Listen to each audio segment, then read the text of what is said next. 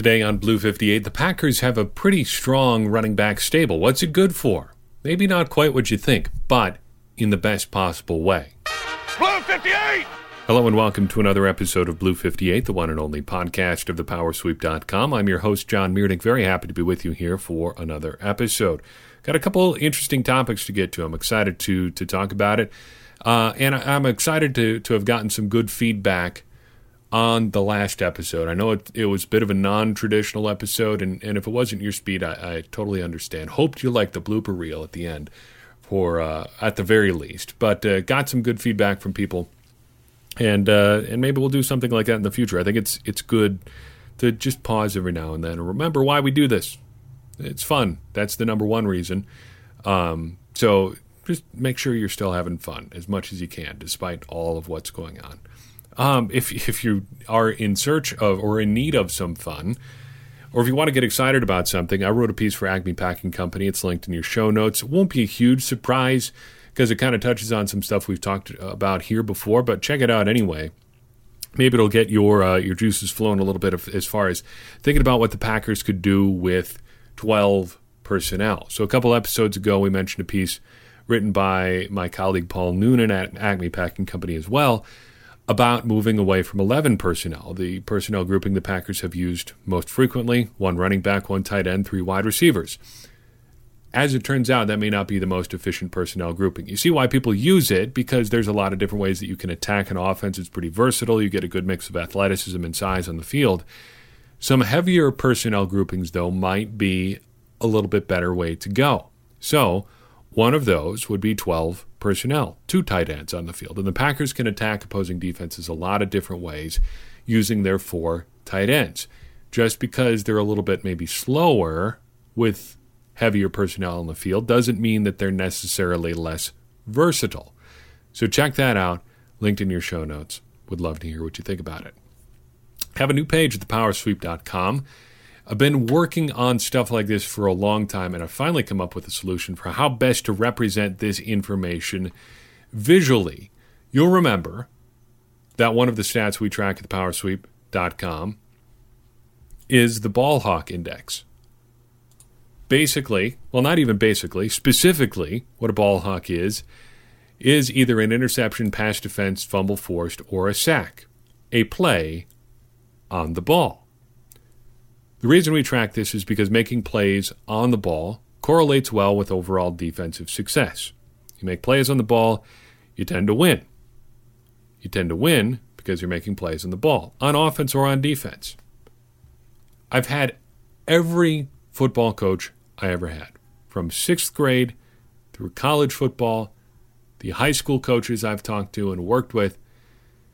Every single one of them has said some variation of football is about the football, making plays on it or with it, getting the ball into the end zone or getting it away from the people who are trying to get it into the end zone. So we're tracking ball hawks because we want to see how many plays guys are making on the ball. And now we have a dedicated page for it at thepowersweep.com. It's linked in your show notes, and I'll be updating it throughout the 2020 season. We've got a really neat visual of how the Packers ball hawks broke down in 2019. You'll be able to see the difference between guys who are just deflecting a bunch of passes and guys who have kind of a nice mix, guys who are getting interceptions or just getting sacks.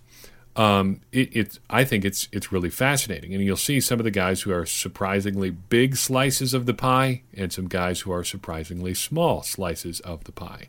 Tramon Williams still holding his own at age, I think, roughly 67. So good for him. Love to see him. Don't start cashing Social Security if you don't have to. So that's what I always say when I give people financial advice. I give a lot of 60-somethings financial advice, for the sake of this bit at least. It wasn't really well thought out. This was a poor joke, so we're just going to move on. Anyway, this is linked in your show notes. Ball hawk index, check it out. I've also gone ahead and totaled the Packers team ball hawks dating back every year through 2009. Why 2009? Well, 2009 was Dom Capers' first year with the Packers. That was his first year coordinating the defense for the Packers. And for the first 3 or 4 years, the Packers were really strong there. Had a big tail off, making plays on the ball in 2013. Things got better when Julius Peppers showed up in 2014, and they were strong basically until he left. And then in 2017, things were rough. The Packers were rebuilding their defense in 2018, and they saw a big jump again last year. But you can really see the difference between kind of the prime Dom Capers era and now the Pettine era. Capers was all about making plays on the ball, and when he had a defense that could do that, it performed really well. But as the league changed and teams became very risk-averse and tried to avoid allowing defenses to make on the plays on the ball at all, it got a lot tougher for Capers to do things. It also will show you, if you look at this chart, how good the Packers' defenses were in a couple years where maybe Aaron Rodgers wasn't quite as good as he could have been. So 2015 is a good example, had a pretty good year getting their hands on the ball, 141 total team-wide ball hawks, compared to 144 in 2019. They were pretty solid, but the Packers just couldn't get it done on offense that year. Same goes for 2012. 164 total ball hawks. That was not too bad either. That is actually the third highest total since 2009. But again, they kind of fell apart in the playoffs that year. That was the Colin Kaepernick year. Well, the first of two, I guess. But the Packers defense was pretty good until they ran into Kaepernick that year. Take a look at it. We'll continue to track this stuff in 2020, season pending, and try to give you an idea, hopefully on a more regular basis now that I've figured out a good way to visualize this, how the Packers are doing. So give that a look. Big thanks to Flourish, a data visualization company who gives away some really cool tools that I've used to build some of this stuff out. So give that a look. Let's talk about running backs here for a second. The popular, I think, narrative is that the Packers are going to continue to be a more run-heavy team. Don't know if I completely buy that. If you look at some of the data from last year, most of the data actually shows that the Packers were still pretty much a pass-first team. That could be in part because of Aaron Rodgers doing the things that he does at the line of scrimmage. It could just be because they still recognize the value of passing the ball. You have to run the ball, though. You can't not run it. But what is the value of the running game? There's a few things that we know to be true. Running is inherently less efficient than passing. There is no running back in the league who can average enough per carry to make it more valuable to run the ball on a regular basis than pass it. It's just the math. It just does not work to run the ball more than you pass it. The Baltimore Ravens are the exception that proves the rule because they have the best running quarterback in the league. And why would you not build your entire offense around what he can do as a runner in your running system and a player who can pass off of those runs? So we know that running is inherently less efficient. We also know, based on a conversation we had a couple episodes ago, that if you do want a good running back, and if you're going to have a running game at all, it's good to have a good running back. If you want a good running back, you have to get them early. That's what the Packers have done here with A.J. Dillon. They think he is going to be a good running back, so they drafted him in the second round. That's where the good running backs go, first and second round, third round, and so on. It gets worse as the draft goes on, as does pretty much every position. Previously, we had kind of subscribed to the narrative here on this show that, you could just find any running back, undrafted free agent, wherever. That's really not the case. By and large, the best seasons are coming from guys that were picked in the first round. That doesn't mean that you should go out and do that because running is still less efficient than passing. But if you're going to get a running back, that's where you should get one. Running the ball is also not about a few running myths. More like truisms, I guess. Things that people just repeat because they've been said for a long time. There's research to support all of this stuff. Did not have time to track down all these articles, though I do have them available someplace. Maybe I'll tweet them out or something or share them in a future episode show notes. Running the ball, though, is not about things like establishing the run. Whatever that means, there's really no such thing as establishing the run. You either run it or you don't. There's really no value to running just to show people you can run. There's also very little correlation between play-action passing and running the ball. The value of play-action passing is in the action itself, not in the threat to run. Sure, you should run it now and then, but that really doesn't have an effect on the results of your play-action passing. It's pretty much independent from how you run the ball. Running the ball is also not about wearing down defenses. There's very little correlation, if any at all, between how often you're running the ball and your success late in the game. So say you want to run the ball 35 times, there's very little evidence to show that carries 25 through 35 are going to be more successful just because you've run the ball a lot previously. But there is value in running the ball. Teams across the league are showing that. The Packers should know that better than most, given what they experienced at the hands of the San Francisco 49ers last year, 2 different times. If that's not enough evidence for you, look at what the Ravens did. If that's not enough evidence for you, look at what the Tennessee Titans did. You can run the ball and have a very successful offense. You can build your offense around running the ball and still have an effective offense. So, what is the running game? 2 main things. One is scheme, and one is utilizing players with different skill sets in different ways. And that's more about running backs as a position group than about running the ball specifically. But we'll get to that in a second. What do I mean by scheme? So one of the things that Matt LaFleur circles back to again and again and again and again is this idea that every play is going to look the same at the start. If you don't want a Packers-centric example, just look at what the Los Angeles Rams do. And you can see this really easily. If you watch one of those condensed games on YouTube, they show just every single play kind of as it happens or as it happened in sequence. It's not just highlights. You're actually seeing every play from every drive, just with no replays or whatever. Every play starts out the same. By and large, it's going to be a play-action wide run to one side of the formation or another. And Jared Goff is either going to pull up and throw it or hand it off on some sort of stretch run. The Packers kind of want to do something similar. It's all that Shanahan, Tree, West Coast offense. If every play is going to look the same, and you're going to be based around those wide runs, some of the plays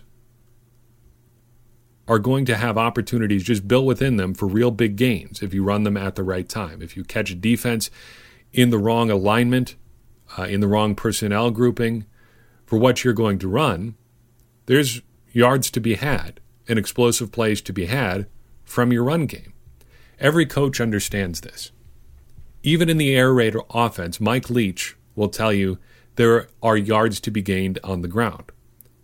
Look at how teams like Hawaii, SMU, anywhere that June Jones has gone, does running the ball. They produce 1,000-yard rushers left, right, and center in college ball, averaging something like 6.5, 7, 8 yards a carry. Why? Because they match up well with defenses, and they exploit those defenses who are looking for passes or looking for plays that are going to develop like passes, and then just running the ball. It's like play action in reverse. There is a threat of the pass, so you can run the ball. Maybe it's using the pass to set up the run. Whatever it is, built into your scheme is going to be opportunities to get big gains on the ground. And to do that, you have to have good running backs. And to get good running backs, you have to get them early, by and large. Aaron Jones, again, the exception that proves the rules. Basically, though, what you're trying to do is build in opportunities for your scheme to produce easy yards. Everyone wants things to be easier, right? Running the ball is just sometimes the easiest way to get those yards. Secondly, like I said, it comes down to using different players with very different skill sets. The Packers have, just among the top 3 or 4 backs on their roster, guys with a lot of different skill sets. Aaron Jones, Jamal Williams, A.J. Dillon, Tyler Ervin, Danny Vitale dating back to last year. These guys are all used differently, and you can use them to exploit different matchups on the field. So let's just look at some numbers here for a second. How did the Packers use their backs differently? This is going to sound a little bit just like reading numbers into the microphone, so bear with me here for a second. Aaron Jones used 304 plays for the Packers last year, and this is a good opportunity to talk about a stat that I'm going to be building into its own page at thepowersweep.com. Watch out for this in the near future. Usage rate. players are used in different ways, and there are a bunch of different ways that you can use a play on offense. So think of using a play of usage rate like on-base percentage in baseball, or, since this is the sport I directly ripped it off from, a usage rate in basketball. There's a whole bunch of different ways that a play can go, and you've got to look at plays as a percentage of your overall team's snaps in a game to really figure out how big a part a guy is playing in your offense. So if a guy carries the ball 12 times, that's not necessarily the same if his team only ran 20 plays in the game as a guy who carries it 12 times, but his team ran 60 plays. See what I mean? This is similar to that. So Aaron Jones had 304 total plays used last year. He carried the ball 236 times and was the target of 68 passes. Of those 304 plays, almost 78%, 77.63% were runs. Okay? Jamal Williams used 152 plays. Of his, only 70% were runs. What does that tell you about the difference between Aaron Jones and Jamal Williams? Well, Jones more the runner, Williams more the receiver, right? Well, maybe not. Depth of target is a stat that will show you how far a player was downfield when he was targeted with a pass. Aaron Jones, splitting the difference between the averages we get from Sports Information Solutions and Pro Football Reference, was between 2.5 and 2.8 yards downfield on his average target last year. About 3 yards downfield. Let's just round it up and say 3 yards downfield. Jamal Williams, though he was targeted with more passes, was significantly less far downfield than Aaron Jones. In fact, the average target for Jamal Williams last year was behind the line of scrimmage. His average depth of target was negative 0.8 yards. What does that tell you about how Jones and Williams were used last year? Well, when we were throwing the ball to Aaron Jones, it was much farther downfield. And if you think back to some of his highlights last year, think about what they did against the Chiefs, think about that big touchdown he had against the Raiders. There were plays happening with Aaron Jones through the air that went significantly farther downfield than Jamal Williams. Williams did have those 5 receiving touchdowns, but that's mainly because a few screen passes and checkdowns broke his way. That's not necessarily because the Packers are trying to work the ball to him downfield. Okay? So players can be used different ways. And how they fit into those different uses is a big part of what matters in your running game. For an even more extreme example, look for a second at Tyler Ervin. So Ervin's a late season pickup, a relatively late season pickup, and he really wasn't incorporated into the offense all that much. So this is a pretty small sample size. But of the 5 plays where he's the focus of the play, he got just 1 carry and 4 targets. 80% of his plays were passes.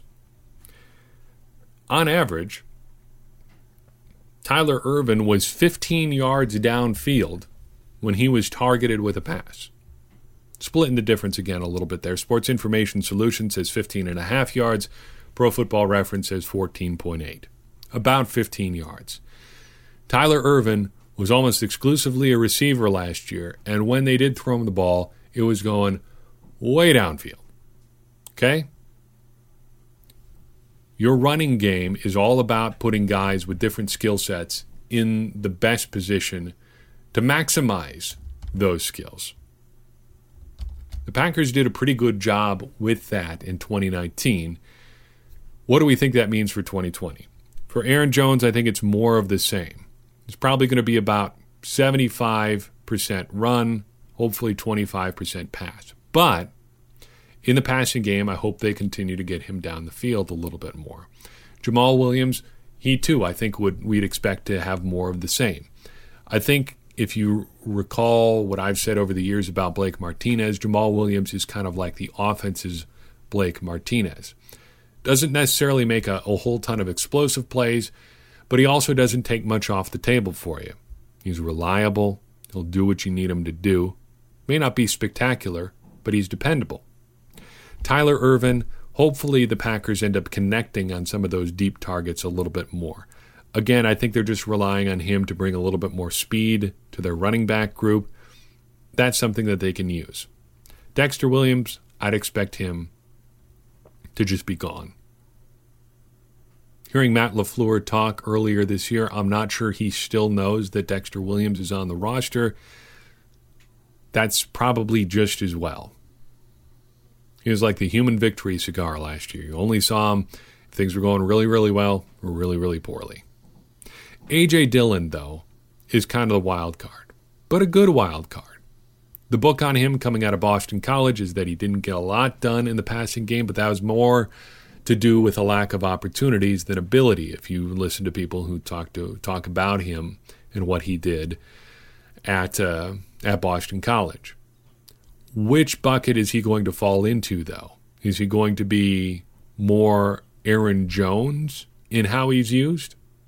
Is he going to be getting the ball in space, maybe a little bit further downfield? Or is he going to be more of a runner and a check down guy, a screen pass guy like Jamal Williams? I think you can see it happening either way. He's certainly a good enough athlete, it seems like, to play in space. But if the Packers like what he can do in pass protection, maybe he ends up just catching more checkdowns, because that was kind of the Jamal Williams role. He was kind of a safety release valve. I don't know if we have a clear example or a clear answer for what he is going to be. But I think tracking what category he falls into is going to be an interesting storyline for the 2020 season. So I've got for you on this episode. Do appreciate you listening in. If you found this episode beneficial or interesting or just thought-provoking, share it with somebody you think would be interested in hearing what we've got to say. Because, as I always say, that is going to help more people join this conversation around the Packers and help everyone continue to raise their game as far as the conversations we're having around this team. Smarter Packers fans are better Packers fans, and better Packers fans are what we're all trying to be. Thank you very much again for listening. Stay safe wherever you are. I've been your host, John Meerdink. We'll see you next time on Blue 58.